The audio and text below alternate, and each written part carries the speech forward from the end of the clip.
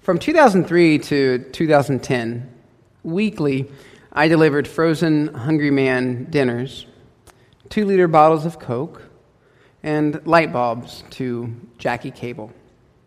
I've spoken about Jackie in a previous sermon a couple years ago. Jackie is a middle-aged man who is physically disabled and lives with mental illness. Over the course of our years together, rarely did a day pass that Jackie did not call, always asking, "John, can I have $5? Or stopping by my office at King Avenue, kindly letting me know, "John, I need frozen Hungry Man dinners, not the chicken kind." Or, my favorite, "John, I need more light bulbs." He collects light bulbs. Through my relationship with Jackie, I learned more about God and Christ and what it means to live a Christ-shaped cruciform life than any preacher or theologian could ever teach me. Ever. And over the course of this past week, as I thought about Jackie and as I wrote today's sermon, I came to understand that for the very first time, that what I was doing was laying down my life for him. You see, in order to care for Jackie, my life was constantly being disrupted. My own agenda, my own routine, and even at times my own needs became secondary to his agenda, his routine, and his needs. And still I laid down my life without a second thought. Because in laying down my life for Jackie, I knew that Jackie would know that he mattered. In laying down my life for Jackie, I knew that he would know what it meant to be fed and to be full. In laying down my life for Jackie, he would know the gift of friendship. And most importantly, he would know the gift of unconditional love. Oftentimes we think love is about emotions, and feelings, and words of adoration. And of course, there's nothing wrong with thinking of love in those terms. Each can be a legitimate part of love. Who doesn't want to hear the words, "I love you"? Who doesn't want to feel the rapture, the excitement, the tingling sensation with love? We all do. Or at least some of us used to. But we all do. However, at some point, love, if it is to be real, it must become tangible. Not only by words and feelings, but by actions. In my relationship with Jackie, Hungry Man dinners, 2-liter bottles of Coke, an endless stream of $5 bills, and light bulbs were the tangible signs and means of my love for him.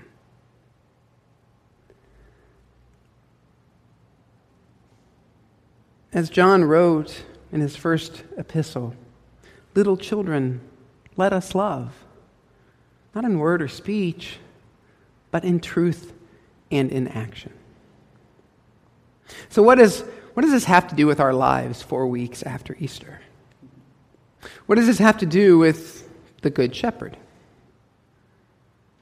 Everything. It has everything to do with our lives 4 weeks after Easter. It has everything to do with the Good Shepherd. You see, God's love and hope for humanity became tangible through the life and the death and the resurrection of Christ. We know love by this, John tells us, that he laid down his life for us. In laying down his life, Jesus chose us. He's not the victim of another's power or agenda. If he is a victim at all, he is the victim of his own all-consuming love. His life was not taken from him. He freely gave it. His was a gift, a choice of love. The Good Shepherd lives and dies for love. He lays down his life for his sheep. The relationship between the sheep and the shepherd is based on what the shepherd does, rather than on what the sheep do. It's all about who the shepherd is, rather than who we are. And the shepherd's love is a love of knowing, of accepting without condition, and intimacy. In this intimate, all-accepting, all-knowing love is at the heart of resurrection, is at the heart of a resurrected life. You see, resurrection is about laying down your life out of love. 4 times in today's gospel passage, Jesus says, I lay down my life.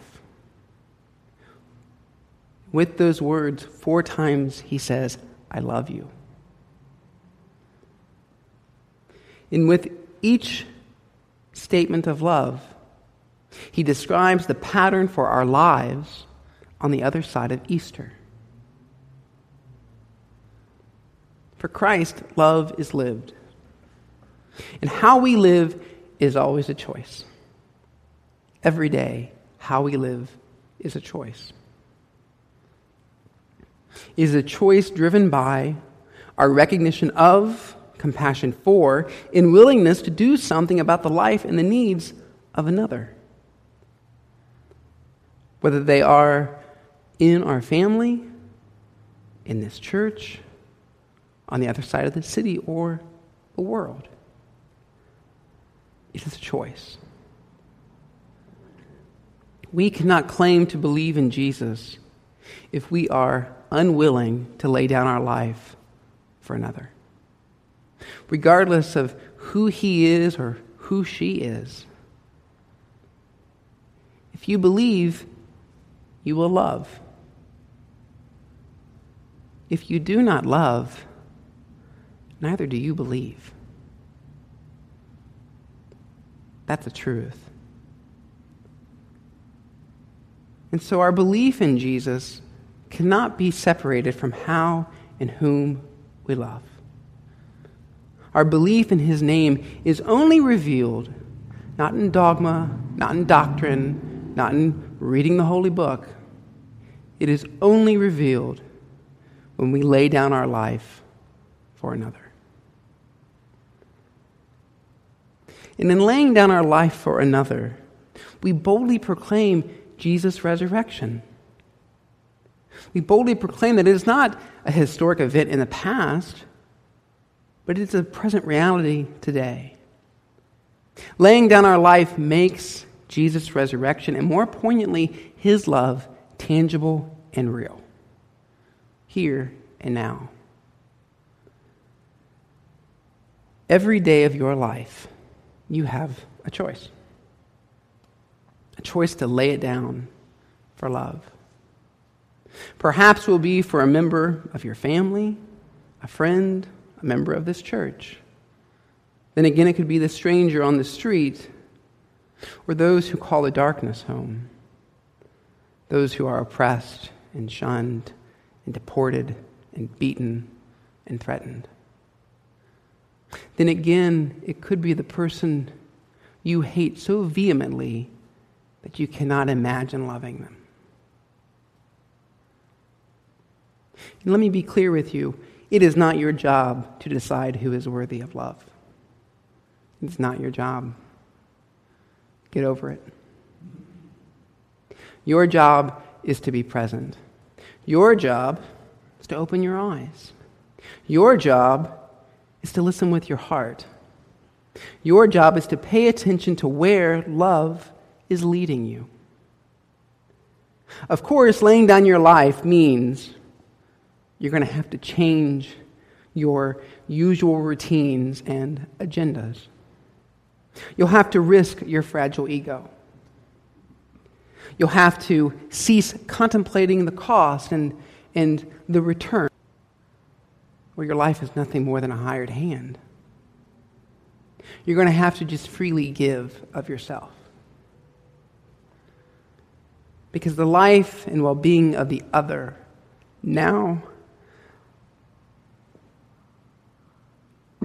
sets the agenda, sets your agenda, guides your decisions, and determines your actions, which sounds a whole lot like how the Good Shepherd lived and died.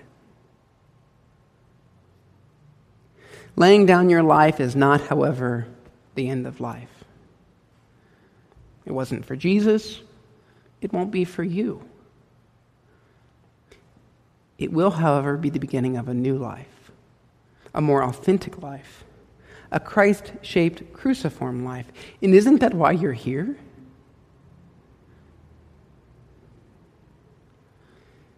How we live is always a choice. Every day you choose to love or not to love. And in laying down your life for another, you reveal the nature of God's work, God's hope, and God's love in the world, here and now.